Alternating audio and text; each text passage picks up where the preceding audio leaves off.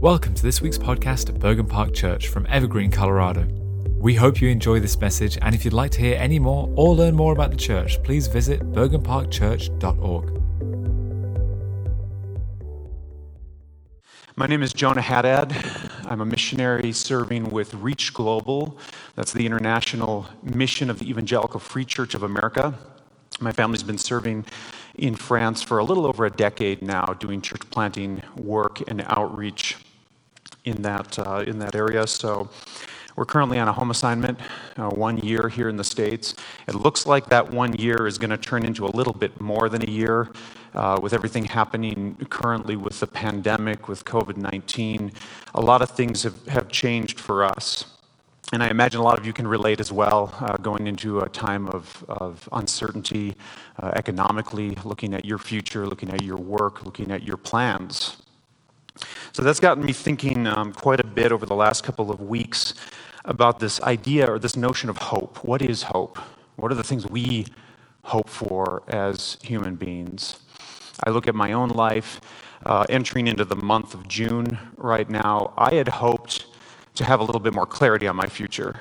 I had hoped to have a little bit more certainty about what I was going to be doing, about my ministry, moving back to France and Paris. I had hoped to have more information.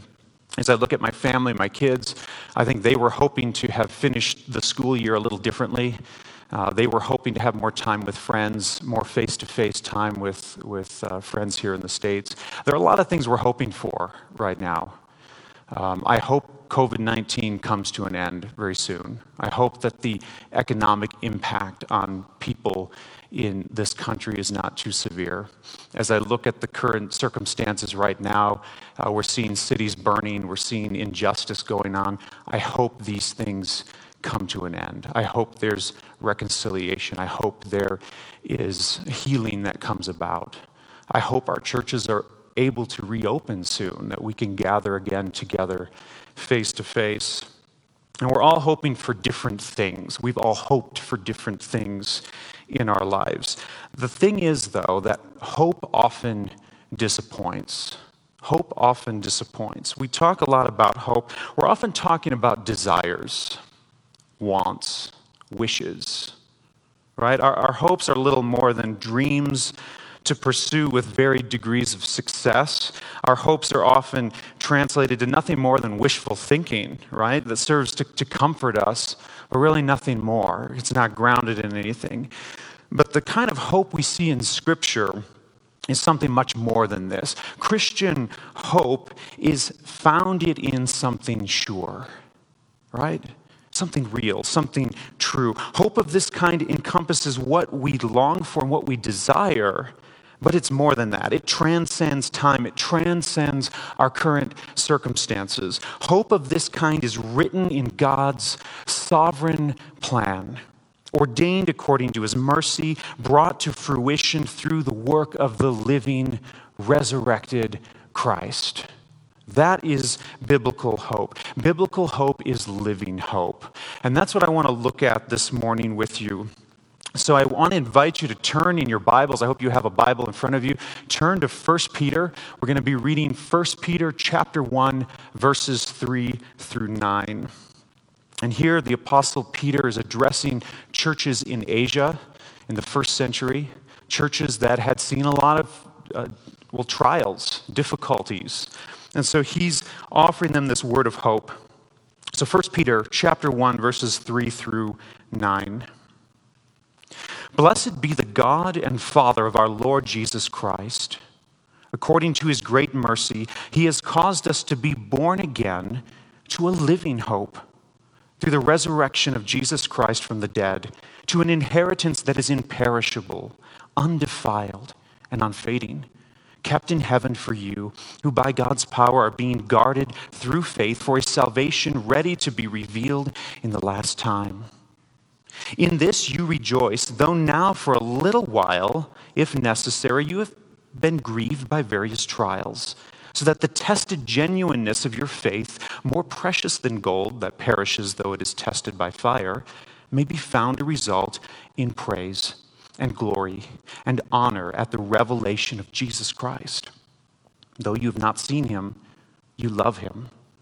Though you do not now see him, you believe in him and rejoice with joy that is inexpressible and filled with glory, obtaining the outcome of your faith, the salvation of your souls. This is the word of the Lord. Let's pray before we go any further with this study. Heavenly Father, we ask, Lord, that by the power of your Spirit, you would illuminate the meaning of this text to us today, that you would speak to our hearts, that you would speak to our minds, that you would remind us of where our hope truly lies. We ask, Lord, also that you would bring hope to the community, that you would bring hope to this nation, that people would truly understand what hope is, that living hope, true hope, comes from Christ. So, Lord, we ask that you would guide us in this study today. In Jesus' name, amen. So let me give you 3 brief thoughts on this concept of living hope today. The first thing we see in this passage is that our hope in life depends on our hope in Christ. Our hope in life depends on our hope in Christ. This is what we see in verse 3. A lot hinges on how Peter defines hope. A lot also hinges on our object of hope, our source of hope. And so the first thing we need to understand is that hope founded in Christ is not a guess. It's not a wish. The expression living hope denotes an active, ongoing confidence or expectation that is expressed through faith and whose object is Christ. So our hope is certain because it is grounded in Jesus Christ. Because Christ was raised to life, we have hope of everlasting life with him. This is not just a future hope. This is hope for now. This hope is guaranteed. It's not something that might happen. It's something that has happened. It's something that is happening. Now, the grammar of verse 3 suggests something, like I said, that has happened in the past, but that has an active, continuing result in our present lives. So the actualization of living hope is logically prior to our full appreciation and experience of that hope. In other words, the hope is there. We just kind of have to catch up to it a little bit. We have to grow into it. Through faith, in the midst of trials, we come to a full appreciation of it. The hope is already there. The new birth that God awakened in our lives or caused to take place, as we see in the text, extends into the present, into the future, in a kind of continuity. So really what Peter is saying here is that hope is an objective state in which we live in Jesus Christ, regardless of whether or not we're fully aware of it. It's already there. The hope is in Christ. Now notice in verse 3 how new birth into living hope parallels the resurrection of Jesus into life. We see this idea of living hope, so this idea of life. We see this idea of the resurrection in Christ, new birth, this kind of thing. It's all tied together. The language of this ties it together. The life-giving power of God that raised Jesus from the dead is alive in us. So the issue is not whether or not we have hope, but to what extent we allow the hope giver to lead us into the kind of joy mentioned in verses 6 and 8. The hope is there. The hope is there. We just have to understand and grasp it. So what this tells us is that there's no guesswork. There's no wishful thinking involved in our hope. Our hope is certain. It's grounded in Christ. The whole point of verse 3 and the verses that follow is to link the work of God's power in Christ's resurrection to the work of God's power in our lives. We can depend on this hope because the one who transmits this hope is dependable. Now imagine for a moment that you want to try to cross a frozen lake in the winter. You're at Evergreen Lake. There's a layer of ice on the lake. You want to cross the ice. You want to get to the other side of the lake. Now you can wish that the ice would be thick enough to hold you. You could suppose that the ice will be thick enough to hold you. You might guess that the ice is solid enough. But that's probably not going to be good enough, is it? Now, suppose that your friend is standing in the middle of the lake. He's jumping up and down on the ice. He's reassuring you. He's already crossed back and forth a dozen times. He's measured the thickness of the ice. It's perfectly safe. Now, that changes things a little bit, doesn't it? In the same way, Jesus Christ has gone ahead of us. And if your Lord and Master, who has been raised to life by the power of the Holy Spirit, who sits at the right hand of the Father in heaven, reigning in all authority, if he has gone before us, that might be somebody we want to listen to. That is our source of hope. So when we place our hope in ephemeral, fleeting, chimeric kinds of things, our hope will fail us because that kind of hope stands on a tenuous foundation. But what Peter is telling us here is that in Christ, the foundation is sure. We have a real living hope. Now, the second thing we see in this text pertains to the actual content of the hope we have in Christ. The object of our hope is Christ. The content of our hope is the salvation that he gives us in new life. So we have an inheritance. Notice that in verse 4. We have an inheritance that does not fade, that does not decay, that does not perish. We have a treasure in heaven where moth and rust do not destroy, and where thieves do not break in and steal. The inheritance, the content of our hope is nothing less than the eternal life made possible by Jesus' death, by his resurrection. And since Jesus Christ became sin for us, in order to justify us before the Father, we have received the benefits of his righteousness imputed to us. 2 Corinthians chapter 5, verse 21. Because he lives, we too shall live. Because he is righteous, we too shall be made righteous.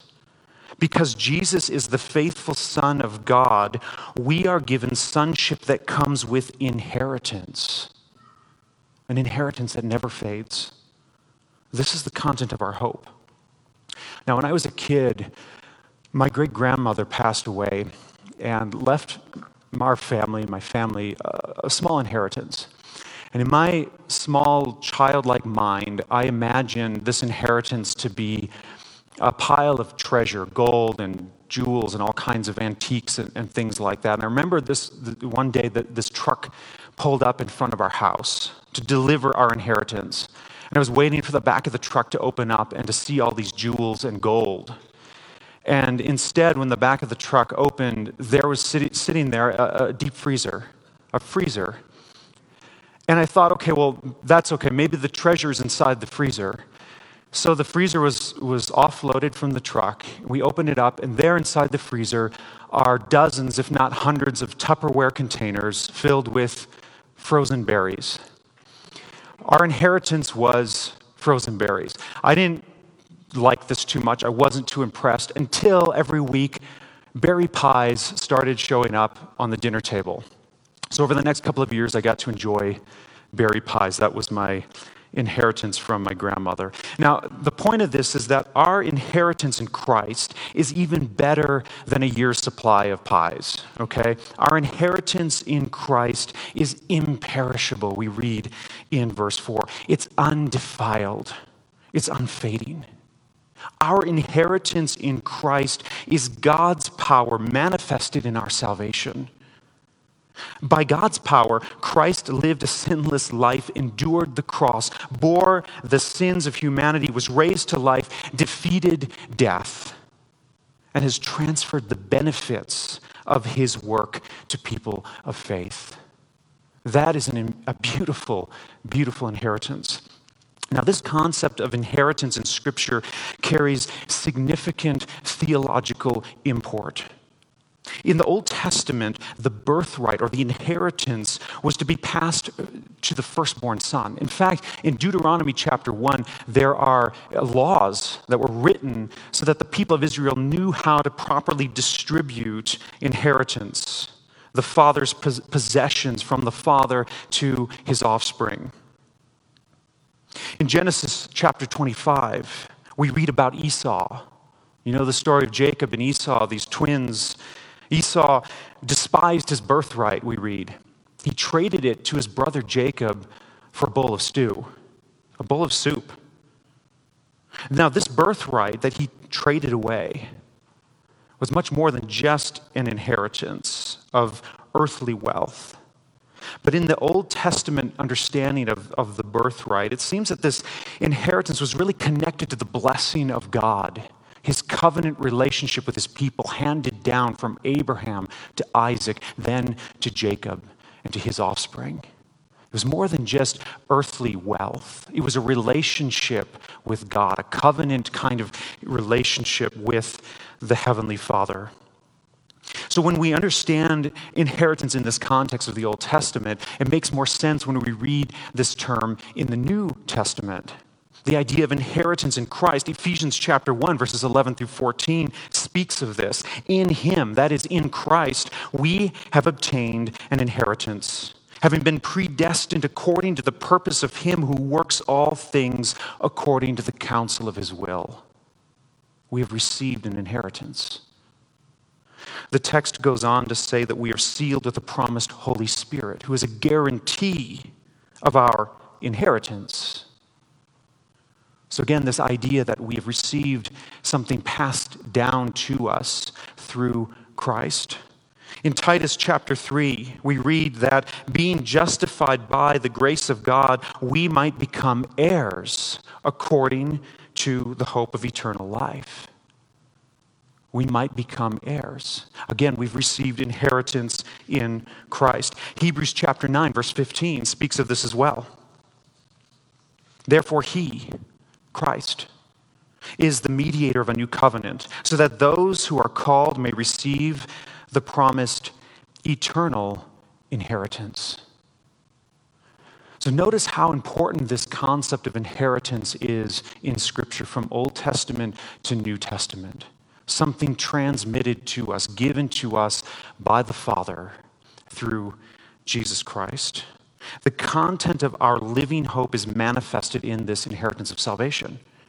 And so this brings us to the final point I wish to make, which ties the living hope of our salvation to our expression of faithful obedience in the midst of trials.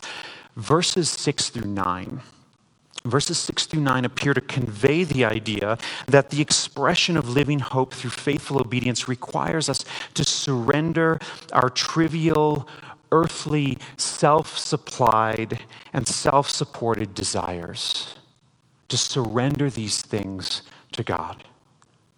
In other words, hope in God is better than hope in man. Hope in God is better than human wishes, human desires. The fact that living hope can sustain a believer through various trials and the testing of faith indicates its divine origin. Mere wishful thinking cannot sustain us. Mere human desires cannot sustain us. Living hope, according to Peter in this passage, living hope is not about us, it's about God. The only way a person can truly rejoice in the midst of trials is if the object and source of their hope is infinitely more powerful than the trials that they face. Now keep in mind, in verse 6, the object of our joy is not the trials themselves. The idea is not that we derive pleasure somehow out of trials, out of difficulties. Rather, we rejoice in the opportunity to trust God through trials and to delight in his glory even as we face uncertainty in the day-to-day. That's what hope is. We rejoice in the presence of Jesus in our lives and in the end result of our faith. So the focus of verses 6 through 9 is on the concrete, on the activity of God, not on the speculative. So Peter here is speaking of this fateful, decisive activity of God, which is manifested through divine demands on our lives, requiring our urgent obedience and the alignment of ourselves to God's activity. Our hope is connected to the eternal God and his timeless purpose. our past regeneration, our current trials and faith, our future salvation, these are all tied together to an eternal God, chirologically, from the Greek word kairos, meaning God's decisive timing, according to God's eternal purposes. What God is doing through eternity affects what God has accomplished in Christ in the past, which affects what God will do in our future, which affects how we should live in the present. Verses 3 through 9 of 1 Peter call us to a change of perspective in understanding what hope truly is. Because when we think about hope, are we thinking about the right kind of hope? Are we looking at the right thing, looking in the right place? Are we failing to see God's activity as if looking through an improperly adjusted lens? Now, I don't know a whole lot about photography, but I do know when I've seen a poorly executed photograph. Sometimes you see these photos where the lens just wasn't adjusted correctly and things are blurred. It just doesn't look right. If you're using the wrong lens or you fail to adjust that lens correctly, you can very easily capture some useless details in the background and fail to pick up in your image the important thing in the foreground. That happens in our lives sometimes. We miss the obvious. We miss what God is doing today because we're looking at some future thing, some arcane thing that's disconnected from our reality. We worry about trivial problems while failing to recognize the eternal stakes of the bigger questions. We miss God's activity in our lives because we're too worried about our desires, our wishes, our dreams, our plans, our schemes. You see, living hope in Christ is not about what you hope you're going to be doing at some future time. It's about what God is doing in your life today. It's not about your future, where you think you're going to be, what you think you're going to be doing, what your plans might look like. It's about what God is doing today. Now, it's not wrong to ask the question, what's next? That's not what I'm saying. It's not wrong to look at next steps. What does my future hold? But a more fundamental question, I think, that springs from the living hope of the gospel concerns what God is teaching us about himself now. How that informs everything else that we do in life. I love the words to that hymn. We sung it earlier. My hope is built on nothing less. Just want to read a couple of stanzas from this hymn that have really encouraged me. When darkness veils his lovely face, I rest on his unchanging grace. In every high and stormy gale, my anchor holds within the veil. His oath, his covenant, his blood support me in the whelming flood. When all around my soul gives way, he then is all my hope and stay. Here's what Peter is telling us, and here is what this hymn is so aptly saying. Our fears and uncertainties are rendered powerless in the face of Jesus Christ and the hope that he gives us. The things we fear the most are the things we can't control. The time and manner of our death, and pretty much every future thing, every contingency in the future. Keep in mind that Christ has mastery of both of these things. Our death, our future. Christ has mastery of the future. Do we trust that? Do we trust that the living Christ has mastery over everything in our lives? When we know the living Christ, we are born again into a living hope and the confidence and the peace that comes with that hope. Remember where your hope lies. Okay? Remember the one in whom your hope lies. Let's pray. Heavenly Father, again, we are grateful for this word of encouragement written by the Apostle Peter for the edification of the church, that we live in the hope of Jesus Christ. Lord, we ask that you would bring hope to this nation, that you would restore hope in the lives of people who do not know what true hope is.